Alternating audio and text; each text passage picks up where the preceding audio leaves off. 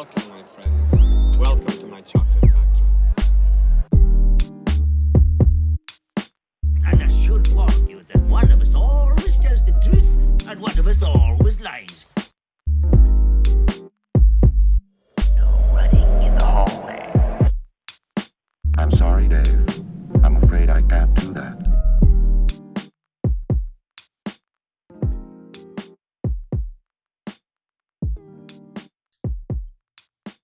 Hello and welcome to Fans Labyrinth. I'm Joseph, and this is my co-host, Lydia.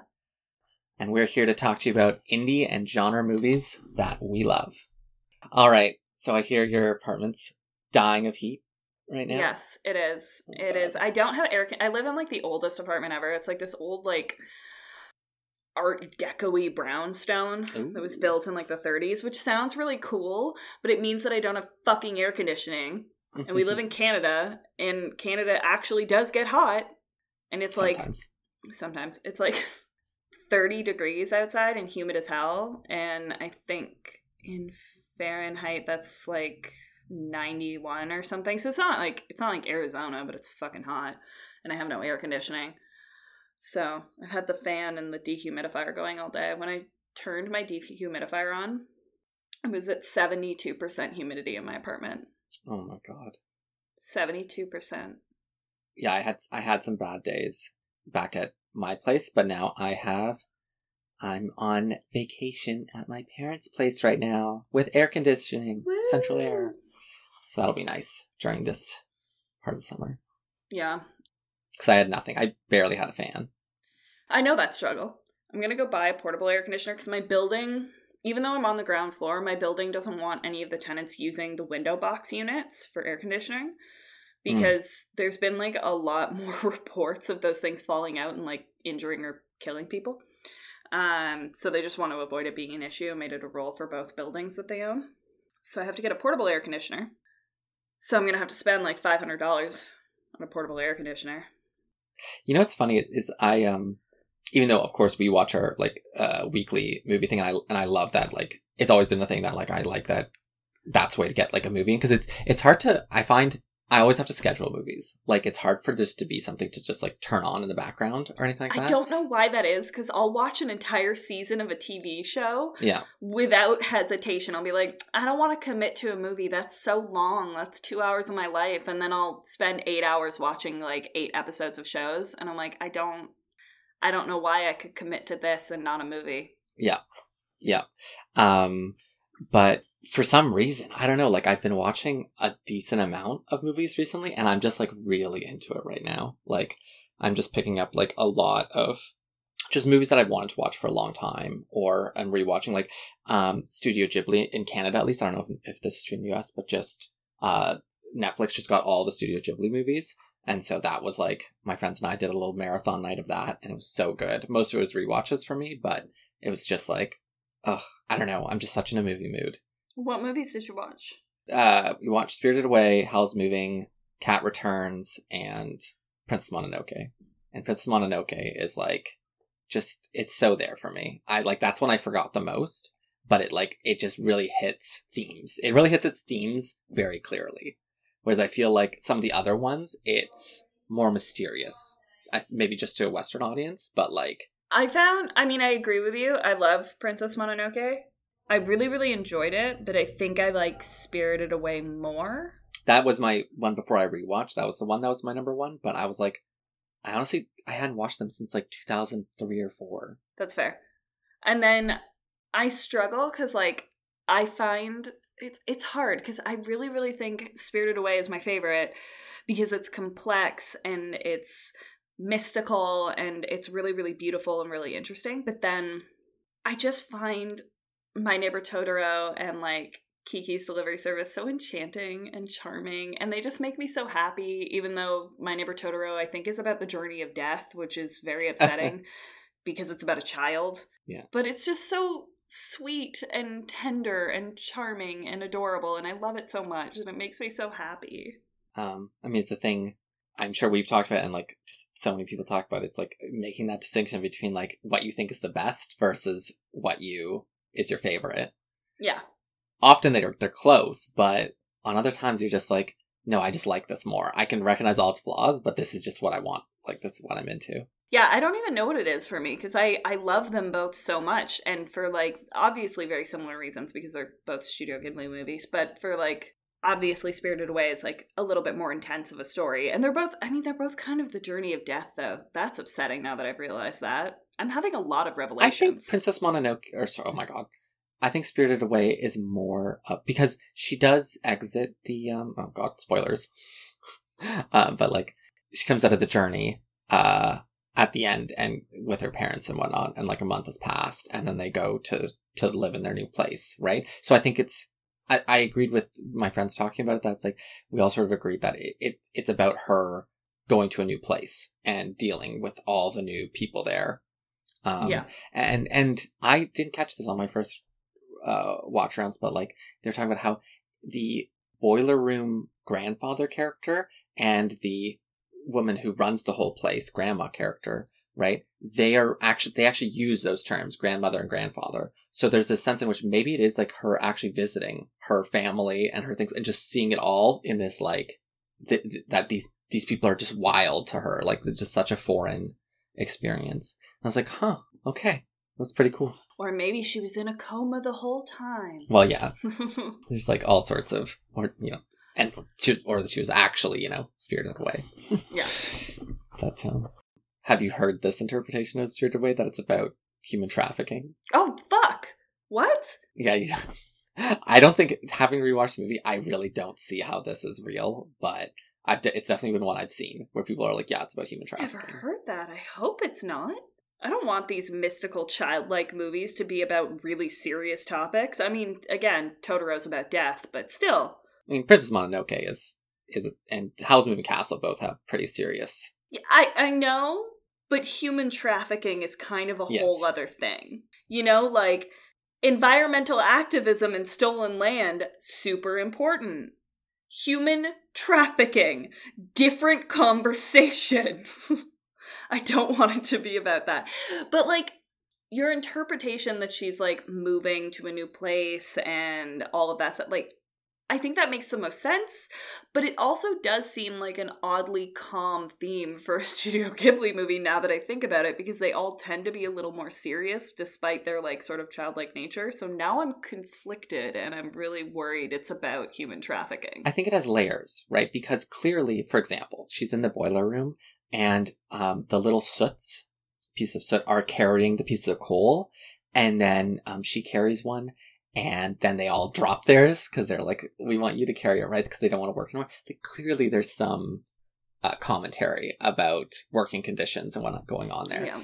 Does that mean that her journey into, like, a new town, then she enters to a Marxist libertarian or liberation movement? No, obviously not.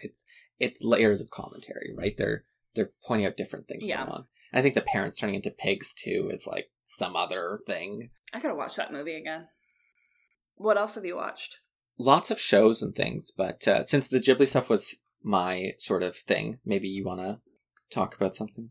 Oh, yeah, duh. I forgot we go back and forth. Yeah, my main thing recently, I mean, I've watched a lot of stuff, actually, but my main thing recently has been The Newsroom. I've been doing a rewatch of The Newsroom, which is a show that came out in, like, 2010 or 2011 originally, I think, and has Jeff Daniels. He plays a news anchor that's sort of become disenfranchised with what he does and has only been caring about ratings and his public likability, his public image. So he stops really reporting on the news, and it almost becomes more of a, like, news-style entertainment show where the only thing he cares about are his audience scores. And then his ex is brought back in to be the new executive producer of his show to try and kickstart it back into a serious news show. And it becomes this, like, very interesting socio-political conversation that he curates on his, like, primetime 5 days a week news show. And they have to fight against the network, who's used to having these huge numbers with the audience, and they alienate their Republican and Democratic audiences because they're so openly critical about things that the public needs to be aware of to cast votes with more education behind them. So it's really interesting. I forgot that Alison Pill was in it. Cool. Who was in, speaking of Scott Pilgrim versus the World, I'm pretty sure she was one of the evil exes. And then Jeff Daniels, of course. But yeah, it has Sam Waterston in it. Who's that? Law and Order, the original Law and Order. You never watched the original Law and Order? I mean, I've seen it, but like never seriously engaged with I love it. Law and Order. I know. I'm not into law or police procedurals. I just like procedurals in general, because even like I mean, Newsroom is obviously not necessarily a procedural, but I think it follows a similar structure to a lot of procedurals, and I would argue that something like The West Wing follows a similar structure as well. Where it's not so much a case and episode, but like the season will have an overarching theme or plot, but each episode will be a deconstruction of that point in time, so that particular news story on that particular day, and then how it affects the overall plot. So I would say it operates in a pretty similar function to a procedural, and you're sort of seeing the breakdown of how a news story goes from an alert all the way to the desk to being reported and how it's received. Yeah.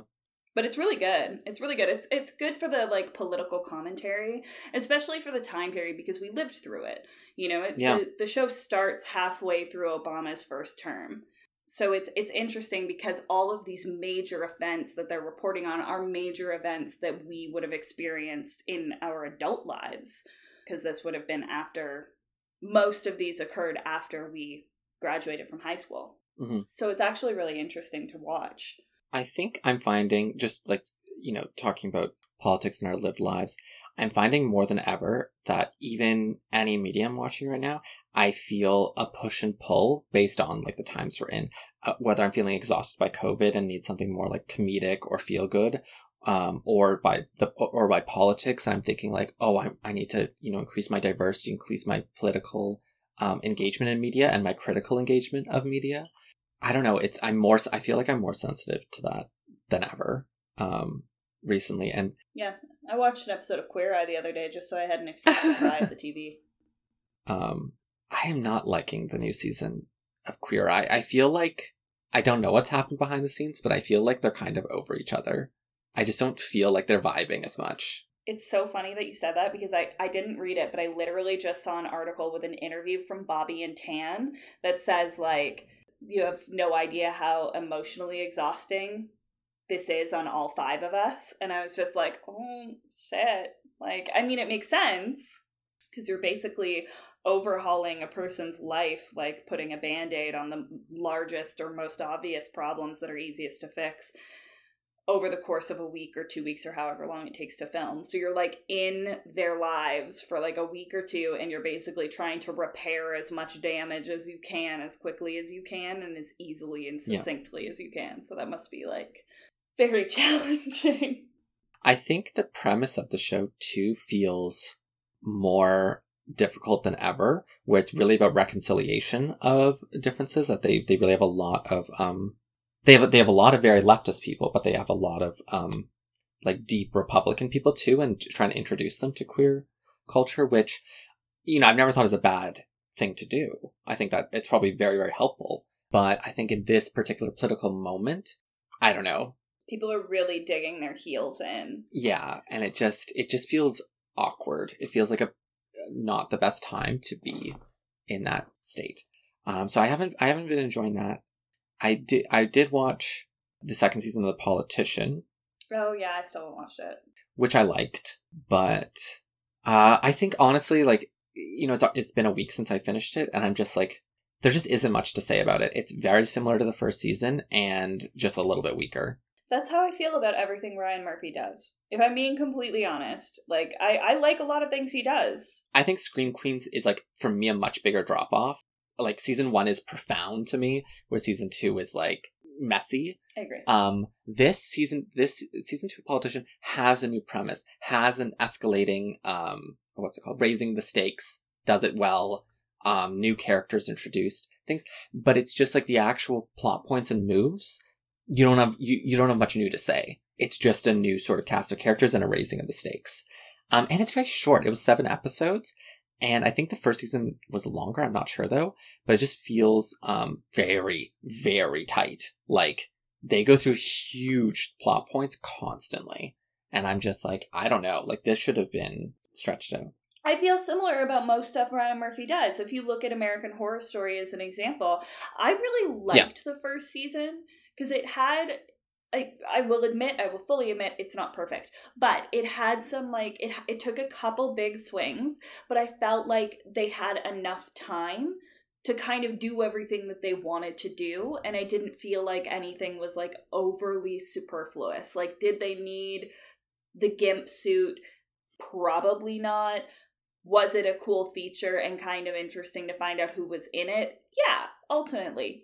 Yes. And so overall, I really, really enjoyed it. And even though they introduced a lot of characters, it felt like they either were the right kind of tertiary character where they didn't need to be built up, or they were built up to the degree that was worth it for the payoff. And then you move into the second season, which I think a lot of people argue is the best season. And I would heavily disagree, if I'm being completely honest.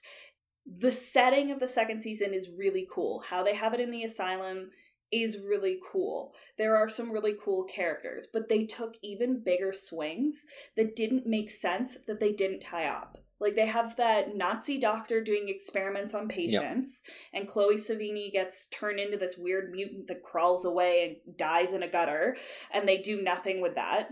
They have Kit, who's seen aliens and has been abducted and then goes to prison for killing his wife. They don't clear any of that out. It's just aliens exist and he's been abducted and that's it. They have the lesbian reporter who gets put in the institution for being a lesbian and then is potentially being, like, abused by Zachary Quinto's weird asylum doctor, but they didn't utilize the older Nazi doctor in that portion. Like, there's just a lot of things. And then they have Jessica Lange's character going insane. There's just a lot of things happening. They're showing hallucinations, they're showing aliens, they're not wrapping anything together, they're not explaining what's a hallucination and what's not.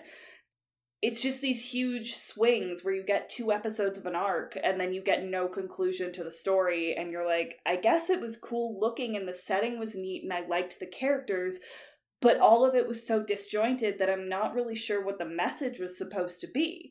If they had have just done the, like, nun being possessed by the demon storyline and then had, like, maybe a side plot with the Nazi doctor, that would have been amazing.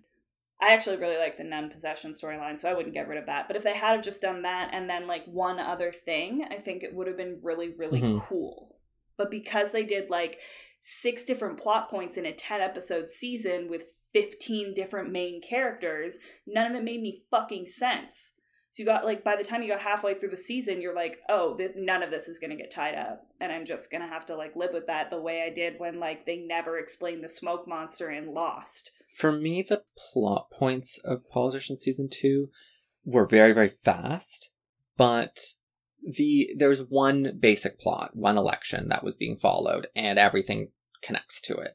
My problem was actually that meant a lot of characters they had storylines going on, but because some of their storylines weren't directly tied to the election, it felt so, like, who cares? Like, they got one scene that isn't relevant to the thing, and then they just get dragged right back into the main plot. I don't know, like, there's just no depth of character added for me. I think Ryan Murphy is really, really great at creating interesting concepts, but isn't actually good at fleshing them out, and may not necessarily be a great writer. Like, I think he's one of those people where it's like, you can be the creator, but you really need to not have any creative input once you've outlined your basic structure. Beyond that, you have to leave it to somebody else, because I don't think he can actually do it. I think there's also a weird thing to do with watching really plot-driven, quote-unquote, prestige television seasons right beside movies, where the pacing feels weird, and it's so strange to me that movies, which are tighter than, like, have to pack more story into a thing, often have more moments of reprieve than television shows, where they'll have, like, a very relaxed moment between characters, or a very long shot or whatever, like a very purposeful thing. Whereas TV shows, it feels like, because they're always doing 2 things, like the episode has to be exciting and then they have the overall plot, it always feels like every single clip is moving something ahead.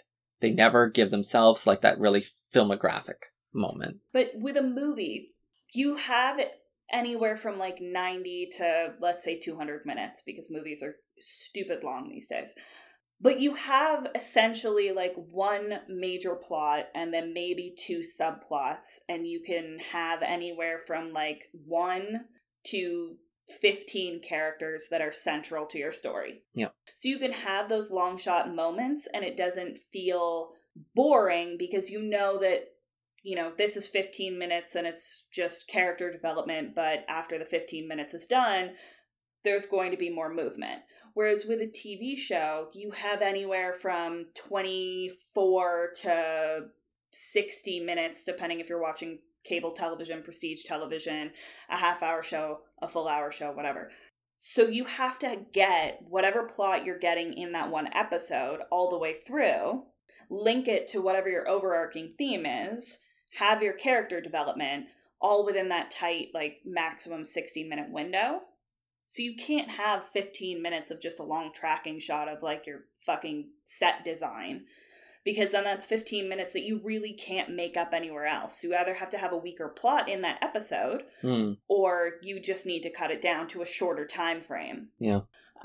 So I think that tends to be why you don't have those, like, really long, heavy moments of just straight character development. You have small moments of character development constantly throughout every episode. So everything feels like a faster pace than what would normally happen in a real life conversation. I think one of the things that you're definitely spoiled by in movies, even compared to, except maybe the very best prestige television, any like medium level prestige television, is that they're churning out these stories like fast and they have a lot of space to put the overarching story. In a movie, right, like a good movie, the themes and things, they make it very dense.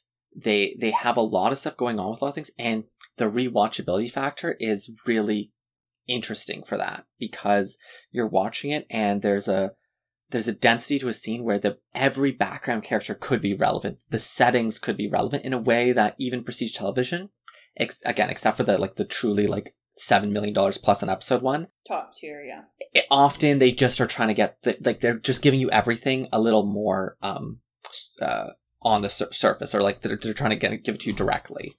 They just don't have that like density of layers. So it is something that like I think I am more critical like at this very moment, since I'm watching like a lot of movies. I am more critical of some of the prestige television I've been watching, and I just like it just doesn't engage me as much, because I'm like, I could just be watching a movie. It's very weird. Yeah, I mean, I understand it. I think it's really difficult to compare a movie and TV. And I know that's weird because they're basically the same medium, but like the very structure of a television show is so different from that of a movie. Even if you're looking at like a trilogy, you have it very bookended. Like you have a beginning, middle, and an end, whereas a television series can go on anywhere from 1 season to 15 seasons, and you have no idea how much of your original plot from the first season is going to interlink as you come down the line. Yeah. There's things you can't do with your characters and character arcs because you don't know how long they have to last. Exactly. And there's no exact bookending. You may have an overarching theme or plot for your first season, but if you plan on doing a second season, you have to have some way to link them together. So it's never going to be fully bookended. You're never going to have a neat bow around each of your characters and their development and their supplemental plots. So it's really hard to compare those two different things because they have completely different fundamental structures in the way that the plot is going to throughline. I think to really enjoy like good TV, like prestige television, you have to sort of be cognizant of the fact that you're never going to be satisfied in the way that you will with a movie. Because with a movie, once you're done, like your 200 minutes or whatever it is, you're done. It's over. You know exactly how it ends, and you're satisfied or you're dissatisfied. With a TV show, even if you're dissatisfied, you don't know if that satisfaction is going to come in the next season. So you have to be willing to like hold on to that, and it has to be good enough to make you want to come back. And that's a very different feeling. It's something I'm pretty sure we've talked about before, but I think TV is swinging back and will swing back more to episodic strategies, because so like when you look at what people are really rewatching and really fall in love with shows, a lot of it is going back to Friends, going back to The Office, going back to these episodic shows. And even like an example that, is dear to my heart now, Schitt's Creek, I think is like a really beautiful hybrid where there is full seasonal arcs and the plot moves ahead each episode, but any episode can be watched independently and it's totally, you're not just watching for the plot movements. It's enjoyable as an episode. So much, like when I'm picking up, especially these, again, mediocre, like 5 to 7 out of 10 prestige television, like it just feels like there's better things to be doing with your time. Cause you're like, if you haven't fully hooked me, it's like, I could just be watching a movie, or I'd rather like have something I'm just falling in love with and can keep watching forever. Like one of these episodic TV show things. I get that. I think the feeling that I have, because there are a lot of like prestige shows that I have rewatched and I have really enjoyed, but I think the feeling that I get from rewatching a prestige show is very different from the feeling I get from rewatching something like Friends, or, I mean, I don't watch The Office, but I assume it would be a similar feeling.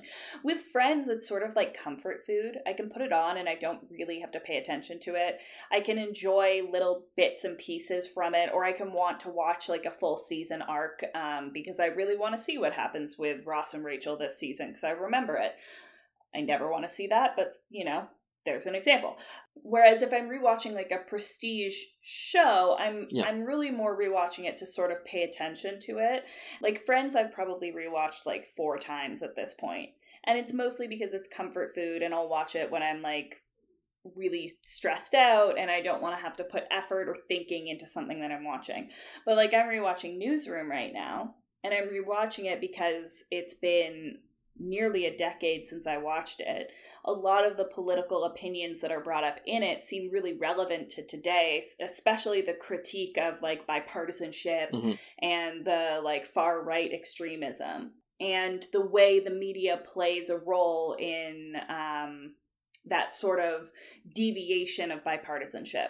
I'm rewatching it for those kinds of insights and takeaways. I'm not rewatching it because it's necessarily comfortable. I'm rewatching it because I'm realizing it's even more relevant than it was at the time it came out. So I think there's a big difference there. Like, I don't think I'm going to rewatch Game of Thrones anytime soon, but I think when I do decide to rewatch Game of Thrones, it will be for a specific reason and to find those interesting highlighted moments that are more applicable or more exciting or have fundamentally changed media in a way that I didn't realize they would until that happened. You know what I mean? Yeah, and it's important to have that time gap too for it's less important with the comfort food stuff, but for the prestige one, like you don't really want to rewatch it if you've just seen it, just because it's like you still have a lot of the memory and whatnot. So it's like, yeah, it's both the time and the reason to go back to it. All this is to say, though, that, like, a lot of the other stuff I've been watching, like, I just couldn't get through it. I started The Order Season 2, and it's just bad. Not surprised. I'm really excited for, just because you mentioned The Order, I'm really excited for Discovery of Witches to come back. I never started that one. Oh, it was on Shudder when you had your thing. I didn't watch, like, anything. I think you'd really like Discovery of Witches. Yeah, probably. If I'm being honest. Like, it's not as... I would say it's similar to The Magicians in a way, but it's a little less like college student-y, and it's a little more like adult. If that makes sense. Like there's a little more gravitas to it, I guess, is what I'm trying to say. But I think you'd really like it. I almost finished Jonathan Strange and Mr. Norrell. No idea what that is. Yeah, it's a fantasy book, or it's based off fantasy book that people really liked. Susanna Clarke. It's not Harry Potter, but it's a magic set in current day book, so very much like The Magicians and whatnot. Oh, not current day. It's set in 1900 or so, like, or even a little bit earlier, like 1890 or 80 or something like this. Not at all current day. No, but like kind of like the world that they enter into in Harry Potter, where they don't have cell phones or whatever. They're just like when they go to the Diagon Alley and whatnot. It's about stuff, magic and things. They don't have cell phones in the Muggle world, even, do they? Not yet, because it's like... I don't remember it being modern. I thought it was like in the 50s or 60s or something. Never thought about it. Just by the look of the cars in the movies, I'm being honest. Like, I didn't really read the books. But by the appearance of the sets in the Muggle world, it looks like it's like the 1960s. Yeah, I guess that makes sense. I've never really... The houses and the cars and the clothes don't look like current time. But that could have been a stylistic choice based on the movie. Yeah, well, because I read the books first, so... Yeah, so that one I don't have much to say about. I liked it, but I just couldn't finish it. But then what I got into and what I've been really, like, stuck on for the last while is I am just super into all these gritty sci-fi stuff. As you know, I've been watching Battlestar Galactica, which has been unbelievably good. Talk about prestige television. Incredible show. We just finished season 2. So that one, I think, is one of the true rewatchable prestige television. For the first 2 seasons, there is, like, almost never a bad episode. Like, it's so just everything is hitting a beat. It takes a little bit of a dip after that, but honestly not enough to damage the enjoyment of the show. Whereas, like, I think alternatively, Game of Thrones went on for 8 seasons, and the last 2 seasons did damage the integrity of the show overall. With Battlestar Galactica, I really don't feel that it damaged the integrity of the show at all. I feel like Battlestar 2 isn't relying as much on a... There is a final climax that they're building towards. Like, they say it many, many times in the show. But I don't think it's as, like, it's so clear in Game of Thrones that it's about who will be on the Iron Throne and how that will happen. So it's just, like, everything you're watching in Game of Thrones, you're always watching, like, these moves for, like, even character deaths in season 1, 2, 3, and 4 are relevant to who can now take the throne or who has political power. And so it's like everything is meaningful towards that end. And so if that doesn't work, you get upset. So it's like, whereas this show, it's like, no, their character moments and their growth it's fine. Like, you can appreciate it no matter where they end up. Yeah, no, I totally agree. Although the thing we make fun of all the time is just like the Cylons, or like the Cylon sleeper agents and whatnot. That's like every 2 seconds you're thinking, who the hell are the Cylons? Like, it's just like always this bomb. I loved that though. Especially in the first 2 seasons where I was just like, yeah, who is it? It was like, I loved that little added mystery element because it changed it from just a straight sci-fi to being like this mystery thriller inside of a sci-fi. Yeah.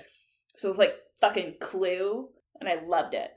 How many Cylons do you have so far? Lots. No, I know, but like, because they're numbered, right? So like, how many numbers do you have? 6, I think. We have 6 of the 12. But it's either 5 or 6. Yeah, I can't say anything about who they are because those are big spoils for the show. No, Battlestar should never be spoiled. I don't care how long it's been since Battlestar came out. Like, I will never spoil who the Cylons are for somebody. Because they're just so, like, it's such great reveals. And they're such important reveals that I would never spoil that.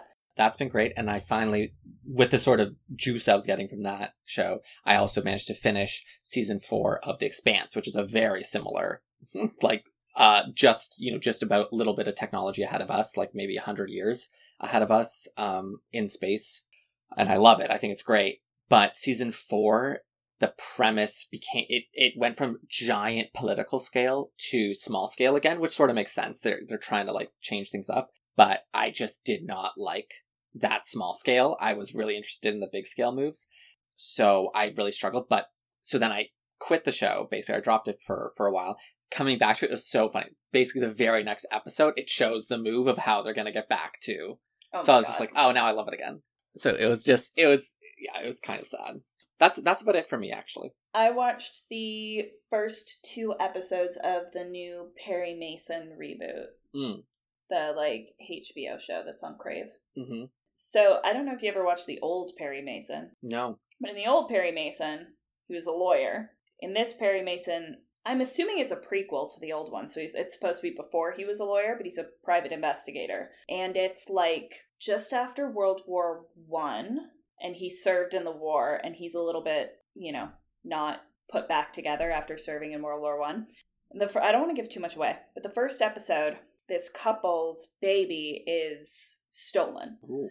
And they get a call for a ransom, and they go to essentially bring the ransom, but they're supposed to see the baby first before they give the money. So they go and they, like, look in the window of, I think it's a train. I already can't remember, which is not a great sign, but I think it's a train. And they see somebody, but they don't see who, but somebody holding the baby. Michael Jackson. Dude. So they leave the money in the drop spot, and they run on to the car, and then the person who's holding the baby puts it down and runs off the car. And when they get on the car and pick up their baby, the mother's holding it and is obviously really happy, but the baby's not moving. So they pull the blanket back, and the baby is dead, and its eyes have been stitched open. Okay. And that's how it begins. So he is hired by the lawyer, I think, like the prosecutor, I believe, to investigate alongside the police. But it is actually really good. Like, it's really interesting. The time period is great for a show like this. Like, I feel like having a private detective show just works really well in that sort of a time period. Once you get past the 1960s, it feels a little weird. But yeah, I don't know. I think it's really interesting. I think it could be really good, but it feels like one of those prestige shows where it's like, it could be really, really cool, or it could be like The Alienist, where the first like 3 episodes are really, really cool, and then you just have no desire to watch it again. The Alienist I really had trouble with at the beginning. It was like 2 episodes, and I was like, great, this is interesting enough that I want to keep watching it, but it's not amazing. But it felt like it was building towards something, and then I watched the 3rd episode, and I was like, honestly, I'm just so bored. Like, I just don't care. And this show feels like it could be really, really great and, like, really keep me with it. Or I could end up dropping off and not giving a shit after, like, 3-4 episodes. There's also nobody I recognize in it, so that's kind of, like... Mm-hmm. I know that's a dumb reason, but, like, I like having somebody I, like, immediately am interested in as an actor or an actress. And that kind of keeps me hooked if it's a little shaky in the beginning. I forgot that this happened. The Happening. With the movie The Happening? Because that movie sucked. No. But that's connected to my point, because I always make fun of my roommate for just, whenever we can't pick something to watch, he just picks the literally worst imaginable movies to put on. And I hate them. So one of them was The Happening? No, so the one that he picked last week was Highlander 2, which genuinely I remember that. hurt my feelings towards Highlander 1. I know. It's so bad. It tried to explain certain things, and it was so bad. Now, the actual movie, so a lot of people claim this is like one of the worst movies of all time for like a real budgeted film. The actual movie, I think, is just like a 3 out of 10, like plain, just bad. Yeah. Like ill-constructed, bad sets, bad Regular things. bad. Yeah, but I don't think it's like there's something The Room level horrible going on. Yeah, it's not offensively bad. It's just bad. Yeah. It's kind of like the early Batman films, like Batman and Robin and whatnot. But not as fun. Yeah, see, that's the difference. They're bad, but they're rewatchable and enjoyable. Yeah, it upset me with this premise stuff. And then even after the Studio Ghibli stuff we watched, he turned on the Pokemon Mewtwo Strikes Back movie, but in like CGI that they remade. And obviously, I liked the Pokemon movie when I was a kid, but it's obviously not good. It's just ridiculous. And the CGI is so much more just childish, and there's nothing charming about it to me. Like, it's so just like that bad, hokey children's style of CGI. And we got through like 3/4 of it. I don't know. I was just like too tired to get up and go to my room and go to bed. But I felt trapped. The Happening is, I mean, M. Night Shyamalan has made some bad movies, but there is no movie worse than The Happening from him. And I refuse to accept that there is any movie worse than The Happening. And I'm including Lady in the Water, which is not good. God, I mean, first of all, the stagnant, dull chemistry between Zooey Deschanel and Mark Wahlberg as a married couple is like the weirdest casting choice. There isn't a world in which I can understand that casting choice. And second, you never cast Mark Wahlberg as the smart guy. I don't care if he might actually be a fucking genius in real life. He sounds insane saying like professor level dialogue. And he's supposed to be like a professor of botany or something. Like, I can't even remember, but he's supposed to be like fucking smart about plants. And it just sounds like he doesn't understand how to speak English when they make him say those lines. It's ridiculous sounding. God, that movie sucked. the trees are attacking people because they emit too much carbon. It's so stupid. The whole thing is fucking stupid. Yeah, it's the premise and conclusion are terrible, but it's also just the beat by beat structure, as you're saying, is just so everything about it is bad. The casting was so bad. The dialogue was weird and stilted. There was no chemistry between the actors. It's like you just picked a bunch of strangers off the street. And the premise was stupid. Like, the premise was something you would see in, like, a fucking Goosebumps episode. Aha! It was, though. The trees are trying to kill the people does not seem like a serious film. No, but I like Goosebumps. Yeah, and I probably would have liked that premise in a 30-minute Goosebumps episode. Tell me I'm wrong. Yeah. Getting real heated about it. And he's made some, like, I know he's made bad movies, but he's also made some fucking incredible movies. And I'm just like, I don't understand the cognitive dissonance that allows you to make something like The Sixth Sense and then follow it up with something like The Fucking Happening. Like, I don't understand how you did it. Or Unbreakable. Arguably his best movie, and I think it was his first one. Fucking ridiculous. I think that's more common than you think. I think a lot of strong artists have, like, real bad things in their catalog. Yeah, but to make, like, 15 movies and be able to... And have the power within Hollywood to be the creator, writer, and director of the majority of these films and get huge budgets for them and make movies as shitty as he's made and make good movies so few and far between, I don't fucking understand his career trajectory. How is he still making movies? And how are they still so disparate? Like, it's not like he's gotten better with time. He just, like, was due for a home run eventually. I think he did a few good ones. So, I don't know. I think he did a lot of truly bad ones. But, like, I really liked Signs. I do too, but, like, Unbreakable is great. The Sixth Sense is great. Signs on a first watch I hated, and on a second watch I really liked it, and then on a third watch I couldn't understand why they came with no weapons and only sprayed poison gas from their fucking wrists to a planet that's 70% water and kills them. It makes no sense, and it's a ripoff of War of the Worlds. And it makes me angry. But I also really, really liked Joaquin Phoenix and Mel Gibson together as brothers. Even though I hate Mel Gibson, I thought they were, like, really, really good together.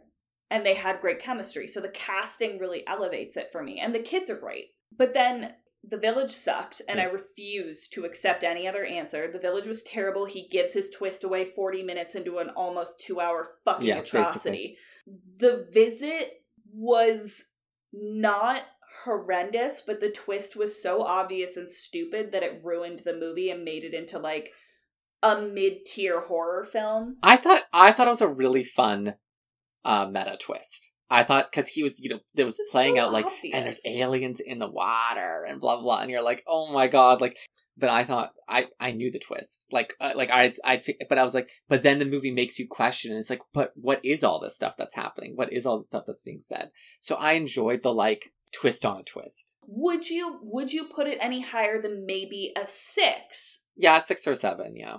It's not great. Plus, the diaper scene was uncomfortable, and I honestly didn't think it was really necessary. It was a shock value scene, and it was meant to be gross out and to give a little extra oomph to a movie that was clearly struggling. So that bothered me. Split was fine. That was him too. Overall, I don't think it's a great example of a very, like, already complex and often argued mental illness. So that kind of made me struggle with it. But James McAvoy and Anya Taylor-Joy were fantastic in it. So I would say it's, like, maybe a little bit above a mid-tier. I'd put it at a 7. The ending where they link it up to Unbreakable kind of pissed me off because it felt like such a fucking throwaway. Like, they didn't do anything to earn it being a sequel to Unbreakable, which is his best movie that he's ever created. It was like, we're just going to put Bruce Willis in this, and then we have an excuse to make another movie with him in it. And we can bring back Mr. Glass, and everybody loved that character. So, like, now we have an excuse to spend $40 fucking million. And I'm like, fine, but it's annoying. Glass was not that great. If you were going to do a sequel to Unbreakable and you make it be Glass, it was a fucking weak movie. And it was an excuse for Sarah Paulson to basically just regurgitate one of her American Horror Story characters, which I don't think she can do anything beyond at this point. She's basically just a Ryan Murphy character as a person. Yeah, I thought her character was pretty bad. But I liked Glass. She's the crux of the movie for the most part, too. It's like you spend 2/3 of the movie dealing with their, like, group therapy sessions, which don't really make sense to begin with. And then you have this, like, epic fight scene at the end where I'm like, none of this was well earned. And I'm kind of annoyed we didn't spend more time with Mr. Glass, who was already the most interesting character of the three of them anyway. And, like, I don't even want to talk about how terrible Lady in the Water is. Despite the fact that I love Bryce Dallas Howard, and I also love, Paul Giamatti. And John Leguizamo. I think that's the only one I haven't seen. It's not good, don't watch it. It's based off a bedtime story that he wrote for his children, which is really sweet, so it's basically an homage to his children in their, like, lighter, more fairy tale loving days. But it's not actually a good movie. It's kind of like a Big Fish ripoff, but not nearly as whimsical. Big Fish is a deeply charming movie. It is. And it doesn't have that. It doesn't have that. They use a lot of similar techniques that you get in Big Fish, but it doesn't have that sort of charming, sweet, like, mystical and fantastical thing about it, and the characters aren't nearly as likable. So it's like, it's a grade level below Big Fish, but it's still, like, fine, I guess. Servant, though, the TV show, I will say, is excellent, and it's very worth watching. Oh. I don't know anything about this. Never heard of this. It's an Apple TV original, which I know is strange, but it is actually excellent. And I think the reason it is as excellent as it is because he is the overall creator, and he wrote and directed the first episode, and he has some writing credits in the other subsequent episodes and some director credits in the subsequent episodes, but he isn't in charge of writing the entirety of the show. That has been to his benefit. Having other people take over aspects of that show has made it better, because ultimately, I think he is, like Ryan Murphy, a strong concept artist, and he's not a terrible writer, but I think he gets stuck in his own story and can't figure out how to get out of things that he's written in. But they're so interesting that he doesn't want to cut them. So then you have these weird, disjointed, like, twists that come too early, and then he tries to rectify it later on, and it doesn't make sense, or it's not in line with what characters that he's already created would do, and it damages the overall effectiveness. You don't have that in Servant. And it's a lot slower of a burn, which I really like as well. Should we get to the movie soon, or did you have more you want to talk about? I have a couple more things, but I'm not sure I want to add too much more. No, I mean, we can always bring them up at the end. I just went on like a 15-minute rant about M. Night Shyamalan, so... Neither of us have watched M. Night Shyamalan anywhere in the recent past. No, I just, like, raged about it.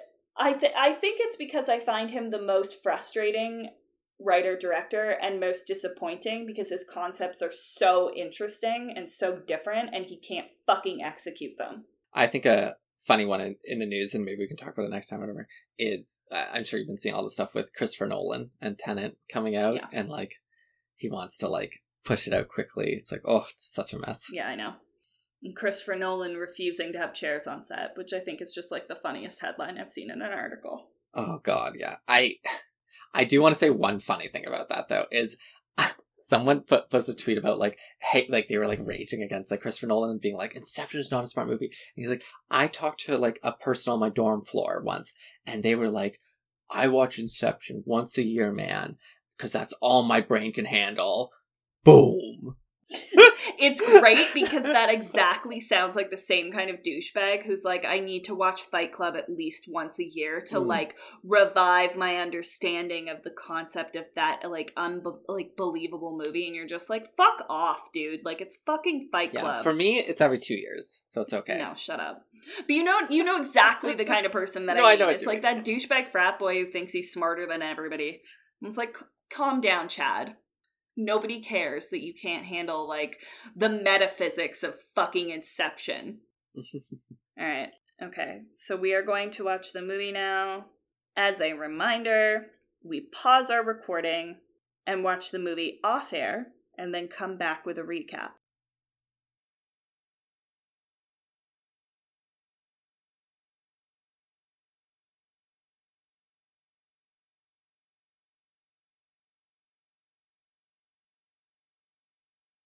Hello, and welcome back from the break. So we didn't say what the movie was before we started.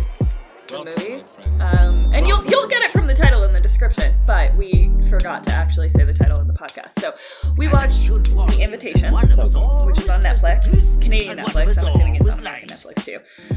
Starring Logan Marshall Green, who is in Upgrade, and Michael Hausman. I don't know how to pronounce his last name, but he was in Age of Adeline. He was in Game of Thrones. The Guernsey Literary Potato Peel Pie Society. That title. Did we watch that one together? Yeah, that thing. I love that one. I remember saying that. No, but I think I watched it at your recommendation. I love that one. Very good romantic comedy. Or maybe we did watch it together. Fuck. We might have watched it together now that I'm thinking about it. He's a good actor. I loved this movie. Obviously, you saw, I was like super in it and freaking out. Like, I'm honestly so excited because that was my third, possibly fourth, but third rewatch of that movie.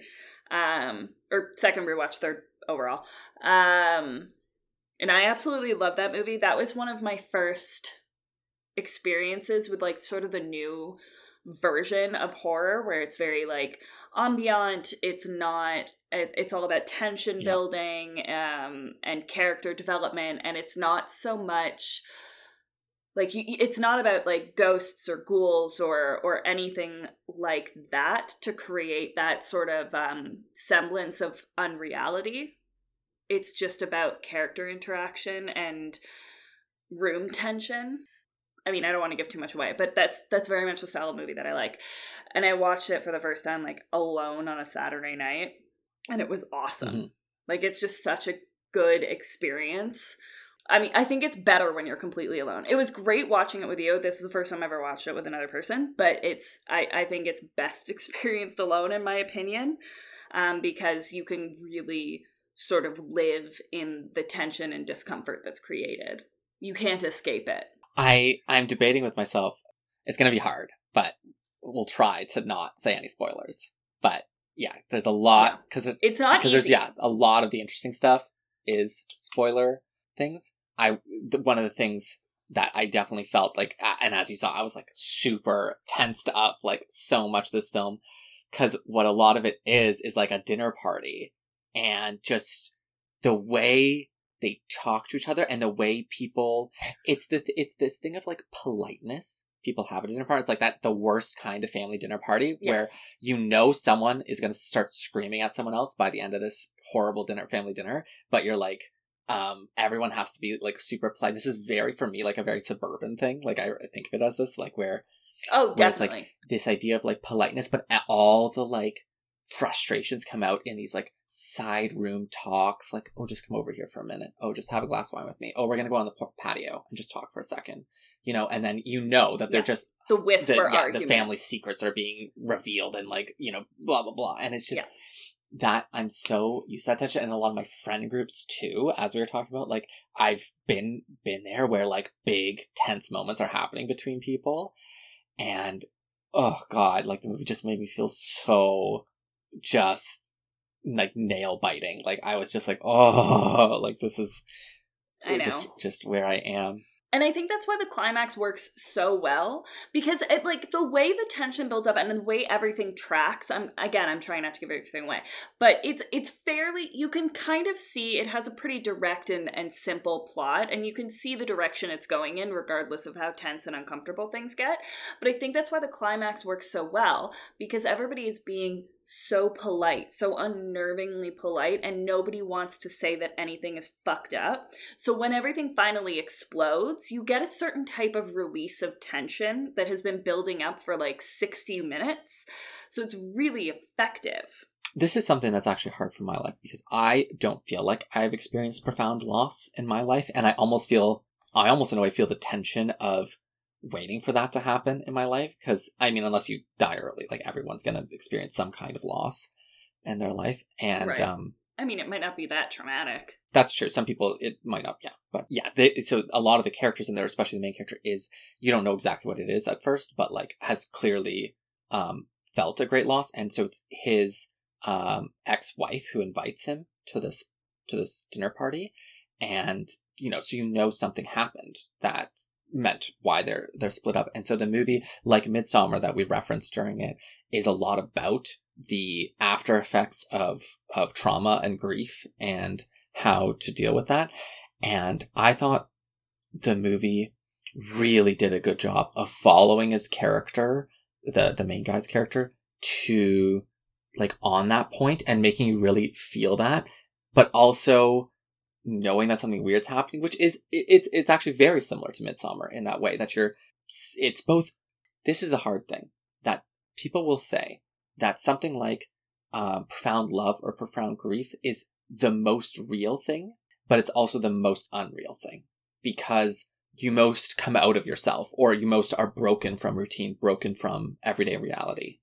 But it's also something that you must deal with. It is, or like that must be attended to, and in that way is most not yourself, or not in your own control, but the real of the world and whatnot. And I think this movie did a really good job of like just how that politeness layer, that like layer of society put on top of it, it's just being like pushed to the limits. And you can see it in his face, the actor's face, like all the time in the movie, that he is just like 1 inch away. He's like, what are you people doing to like fake this politeness and not get to the fact that they hadn't been together for so long, because so many of them had been dealing with these really difficult situations that you don't know about until about a little bit into the movie. Yes. Well, and I think it delves into sort of the interpersonal relationships that you have, your friendships, and how your friends handle your grief. And that's also really interesting because, you know, him and his ex-wife experienced this profound loss, and she completely retreats from the friend group and seeks solace in, I'm going to call it a grief support group, so we don't kind of break down everything that's going on, but she completely retreats from her support group and finds a new and different support network. And he also retreats from the friend group, but in a very different way, and it's more like he's like he doesn't want to burden them with his grief, and he doesn't really know how to express it and share it. And his friends, for the most part, didn't reach out as much because they didn't understand what he was going through or how to help him move through it. So he found, you know, a new partner when he was ready to move on, who was able to sort of help him understand and move through his grief. And he, even though he was still in a lot of pain throughout the movie, he's treated with these kid gloves and treated like he's broken down and he's not mentally well. Like, he's treated as though he's more of the issue than his ex-wife and these new friends that she's brought in that are very strange and uncomfortable and involved in some weird things. Everyone is more willing to be polite with her and think like, well, at least she's doing well. Whereas with him, who actually seems like he's rebuilt his life, but is still experiencing and accepting his grief, they don't know how to speak to him. They think he's the problem, his emotions are too raw, he's too aggressive, or he's mentally unsound. And I think that's really interesting because he does seem to be moving through his pain in a healthy fashion in comparison. But because she's so polite and she's not overly emotional, his ex-wife, everyone is much happier with her brand of getting over it. And I think that's true to form. I think that's realistic. I think, like, even though the healthier way is to experience your grief and be in pain and have those moments of irrationality as you're accepting it, as you're moving on, as you're trying to rebuild yourself, I think that is the healthier way to move through your grief. Whereas she seems to have kind of bottled it all down for a quick fix. But it's palatable and it's polite, and they don't have to put as much effort with her. She just disappeared for 2 years and came back totally okay. And they're willing to completely accept that. And that's sort of heartbreaking because she ends up being the one who is much worse. Her health has suffered much more significantly. Her mental well-being has suffered much more significantly. But because it's palatable and it's easy, they don't recognize it.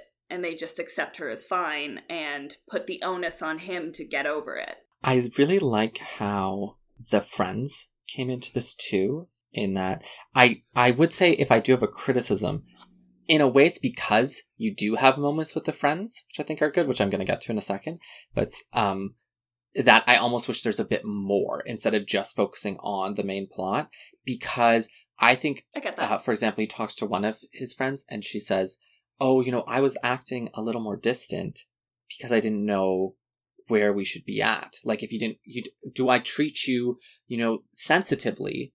Do I coddle you, or do I stay, right? And that's a very true statement. That's what I'm saying, right? She said she wanted to give him space, but then she realized after the fact that it might have seemed like she was checked out, but then it had been so long that she thought it would be strange to reach out. I have been there. Like, navigating these is so real. Mm-hmm. It's very true to form.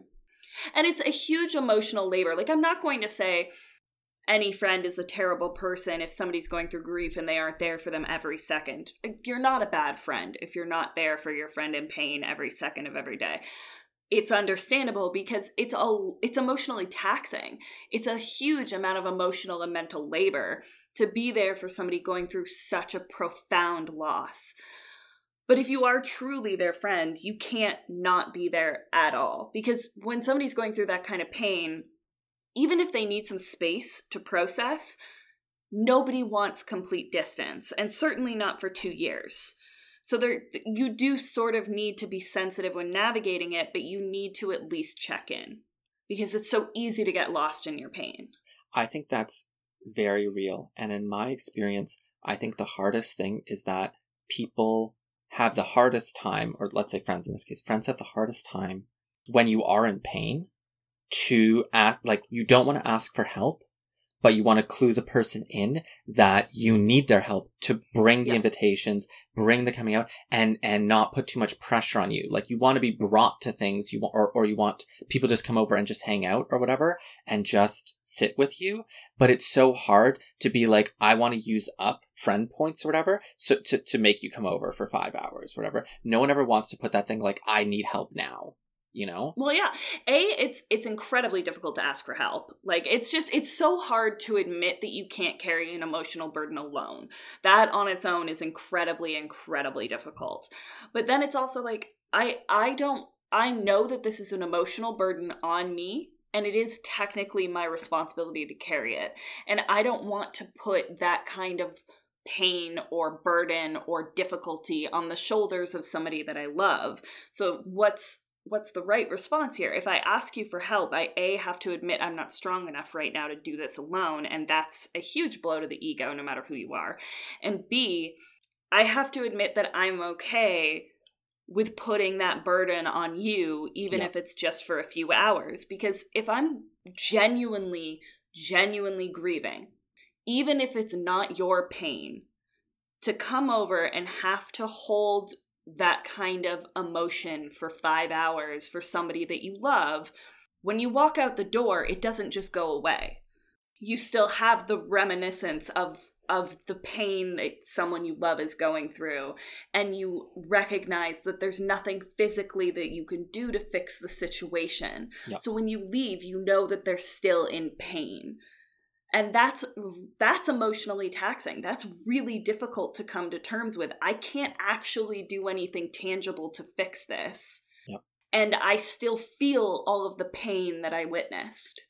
To me, it's all that, and it's so many of the, I wouldn't say little things, but like these medium things where you are navigating social sort of gravitas between each other, social things. Like when you build up a deep friendship and deep trust and loyalty in each other, that becomes your support network, and there are responsibilities in there that become hard. It's deeper to navigate, because what it means is that, you know, unlike when someone just asks to hang out and you're thinking, would this be fun to do, or do I want socialization, right? It isn't about that anymore. This is the level where it's like you're checking with your friends and your short partner. It's like, how are you doing? Like, do we need to be checking in on each other?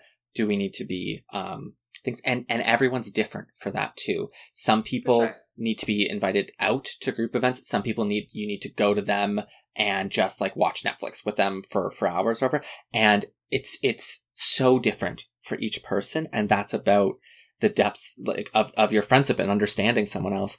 And that becomes, you know, I feel like the hardest parts in friendships is the sort of micro betrayals that happen during those moments where people like you didn't understand or your friend didn't understand, but you can like lose a friendship by just a misunderstanding during these points when someone's going through a hard time, and you know you just didn't negotiate that the right way.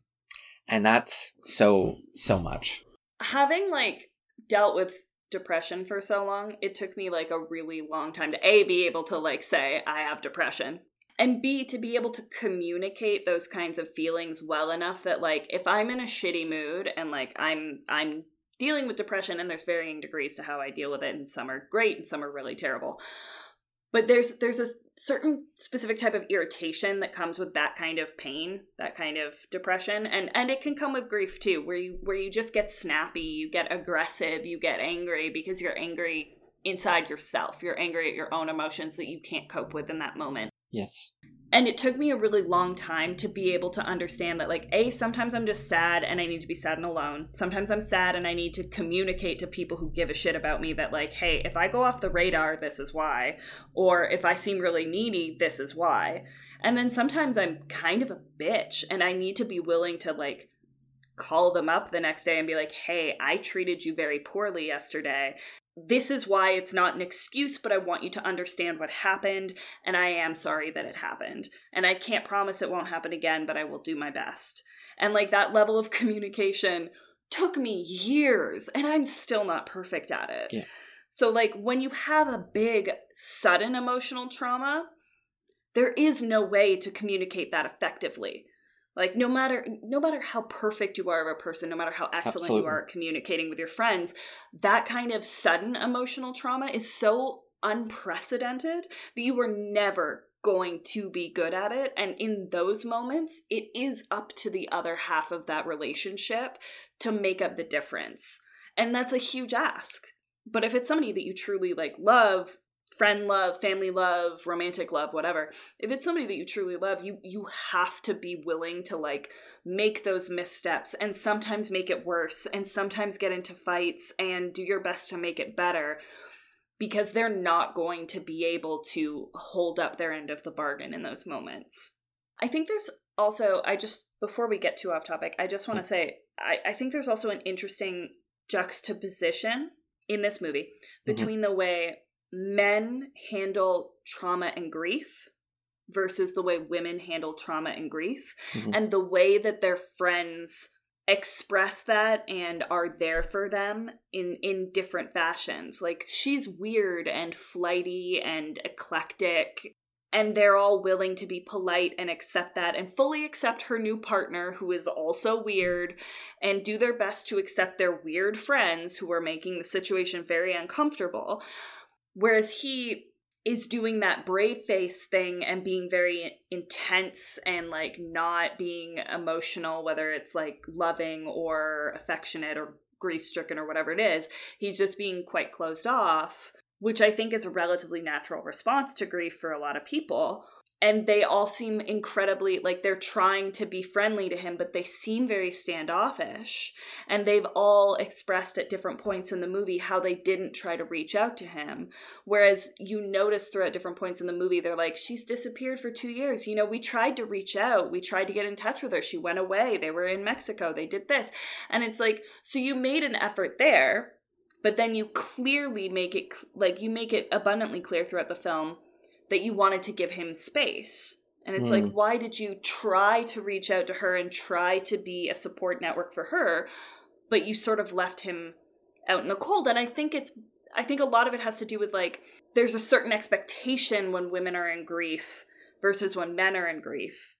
And there is certain types of expectations for how they handle it and how they move through it and what kind of a support system that they should have as a man or as a woman, because they make it clear that they love him, they want to be there for him, but they also think like space was what he needed, which I don't think is the case.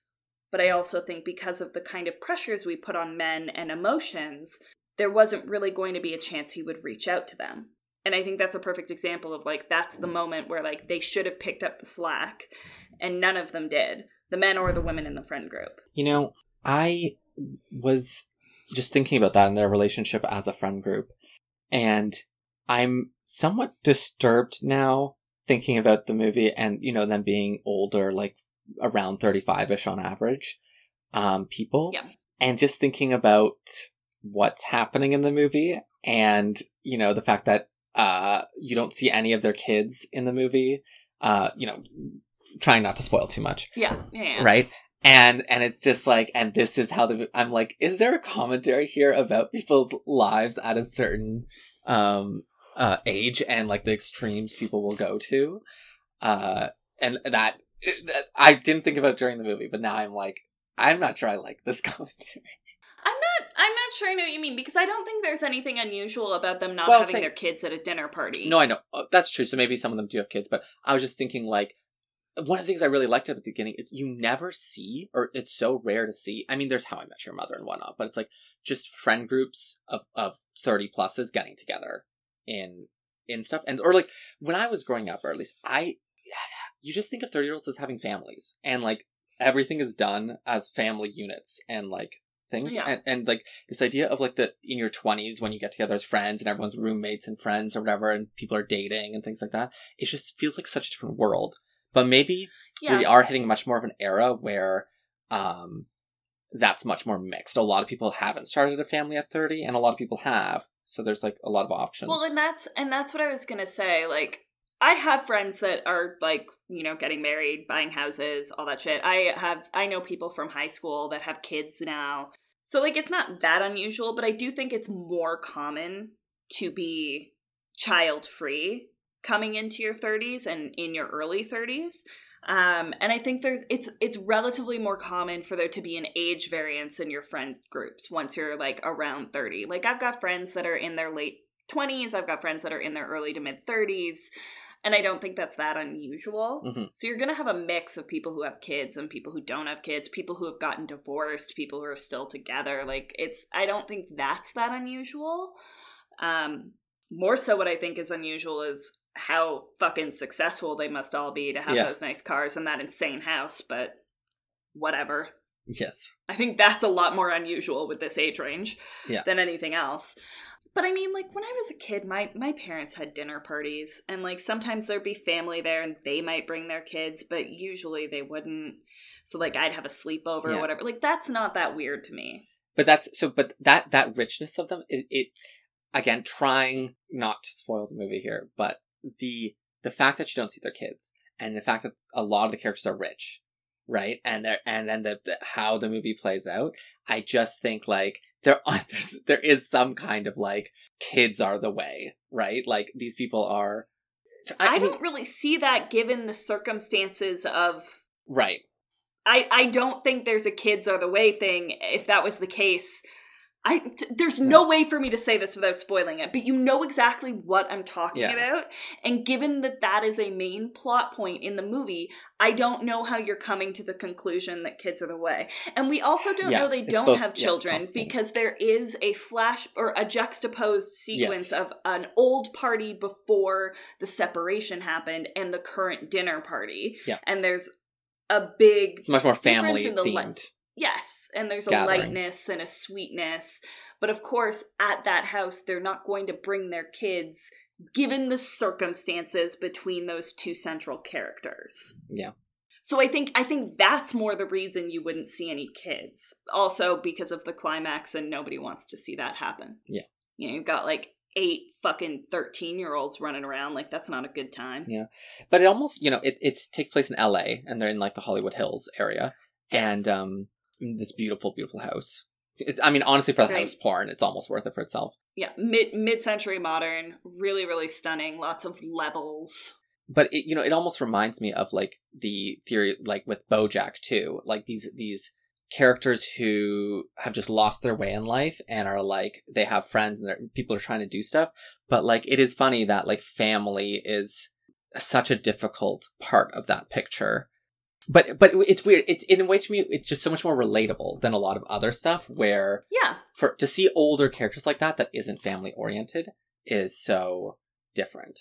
Although family is a theme. Well, I think like to a degree. I think 10, 15, 20 years ago, it would have been a lot more unrealistic because generations older than ours tended to have families and children younger, and now millennials, generally don't start having kids or getting really settled until they're in their 30s or mid 30s or late 30s or whatever. It's less of a social pressure to have children. So that, I don't know, I can understand why it might be a sticking point. And I'm sure if I put this movie on for my parents, it would definitely be weird to them if I pointed it out. But I don't know, it's not something that populated in my mind because my friend groups are generally populated with people that do not have children. Mm-hmm. So it's not that weird. And I do have some friends that are varying degrees of successful. No, I have I'm saying friends that are at my stage and friends that are above me. Yeah, it's not weird, but for our generation, but I'm just saying, like, in media, you just don't see that. Or, like, I just found that such a different feeling. I think we do more and more now, though. Like, again, because media is more directed at our generation, or maybe we're mostly consuming media directed at our generation, but I do think you see that more commonly. Like, I don't remember the last thing I saw that was, like, Hereditary, I guess, has a family in it. It's not exactly the best example of wholesome family values, but it does have a family. But they're also significantly older than us. Like, Toni Collette and Gabriel Byrne are in their 50s. Yeah, because How I Met Your Mother and Friends do have, like, older characters. I just don't feel like, they're still, to me, those characters are still in that like, late 20s phase where they're still figuring out their lives. And their jobs, whereas these characters in this one, it feels very much like, no. We're, like, all these characters were mostly, like, set. And to have this, like, tight friend group is so, like, I don't know. It's interesting. Midsommar had a similar vibe. Well, Midsommar, they were university students. They were college students. PhDs. Yeah, but still. They were still college students. Yeah. So that kind of takes the edge off. It's very easy to have a large friend group when you're in college. Yeah, and a lot of them are colleagues, so. Yeah. They were friends when the main characters were still a couple, when they were still together. So I think there's a better chance that came from melding friend groups, which is relatively common. She had some friends, he had some friends. They brought them together in a group so they could all hang out. So I think it's probably more likely that, like, he had 3 or 4 friends and she had 3 or 4 friends and they became a friend group just because of proximity. I mean, like, Jason and I were kind of friends in high school, but I used a name, fuck. We were kind of friends in high school, though. Like, we weren't super close or anything, but we were friendly. But when he started dating Sarah, I'm just going to say her name, I don't give a fuck at this point. When he started dating Sarah, like, he and I obviously became significantly closer. Yeah. And it's just solely based on proximity. Yeah, but I don't think I have much more to say about the movie. I thought it was really awesome with the friends thing. It's a nice diversity of friends. There's a diversity of different types of people. There's a gay couple. And yeah, just the openness there, this is used for the horror in the movie as well, but like the openness that they're sometimes able to break through the politeness layer or the thing and just be like, what do you need right now? Or, I just need to tell you that, that I love you and all this stuff. And I just think that connected with me. And I like this new type of horror movie that is really bringing in emotional dimensions and rich characterization with I agree. a truly interesting viewpoint and horror moment. It brings the horror to a new level. Having like a really genuine connection with these characters makes it a lot more intense and upsetting when something negative happens to them. And I don't know why this isn't something that was done earlier in horror. I mean, it was in some movies, but I don't know why it wasn't done earlier in horror overall, solely because it's the same kind of thing that you would see in like a drama or a romantic comedy or whatever. Like, the more invested you are in the character, obviously the more invested you're going to be in anything positive or negative that happens to that character. So your payoff in horror is that much grander when you actually give a genuine shit for the character. I think sadly a lot of that has to do with like now being in like, and I'm feeling this more and more, this going through like academia and seeing like the roots of mentorship and the roots of things, I get the feeling that in that industry, because horror movies were B movies and slasher flicks for so long, that if you wanted a horror mentor, so rude. well, yeah, but no, but I'm just saying that's that's the history of the what people call that genre. No, that I know. If you wanted a horror mentor from that field, that's what you're going to be used to, and they might not teach the same things and the same techniques and have the same concerns as the people writing dramas, writing these other types of movies. And so the crossover just might have taken just this long because of where they were relegated. I mean, that's true. I also think this kind of, I mean, again, this ambient horror isn't new, but I do think the emotional payoff is very different than what we've seen in other types of older horror. I mean, you have ambient horror if you look at like Argento, that's ambient horror, but this is very different because it's emotional horror. It's dramatic horror, which is different than an Argento.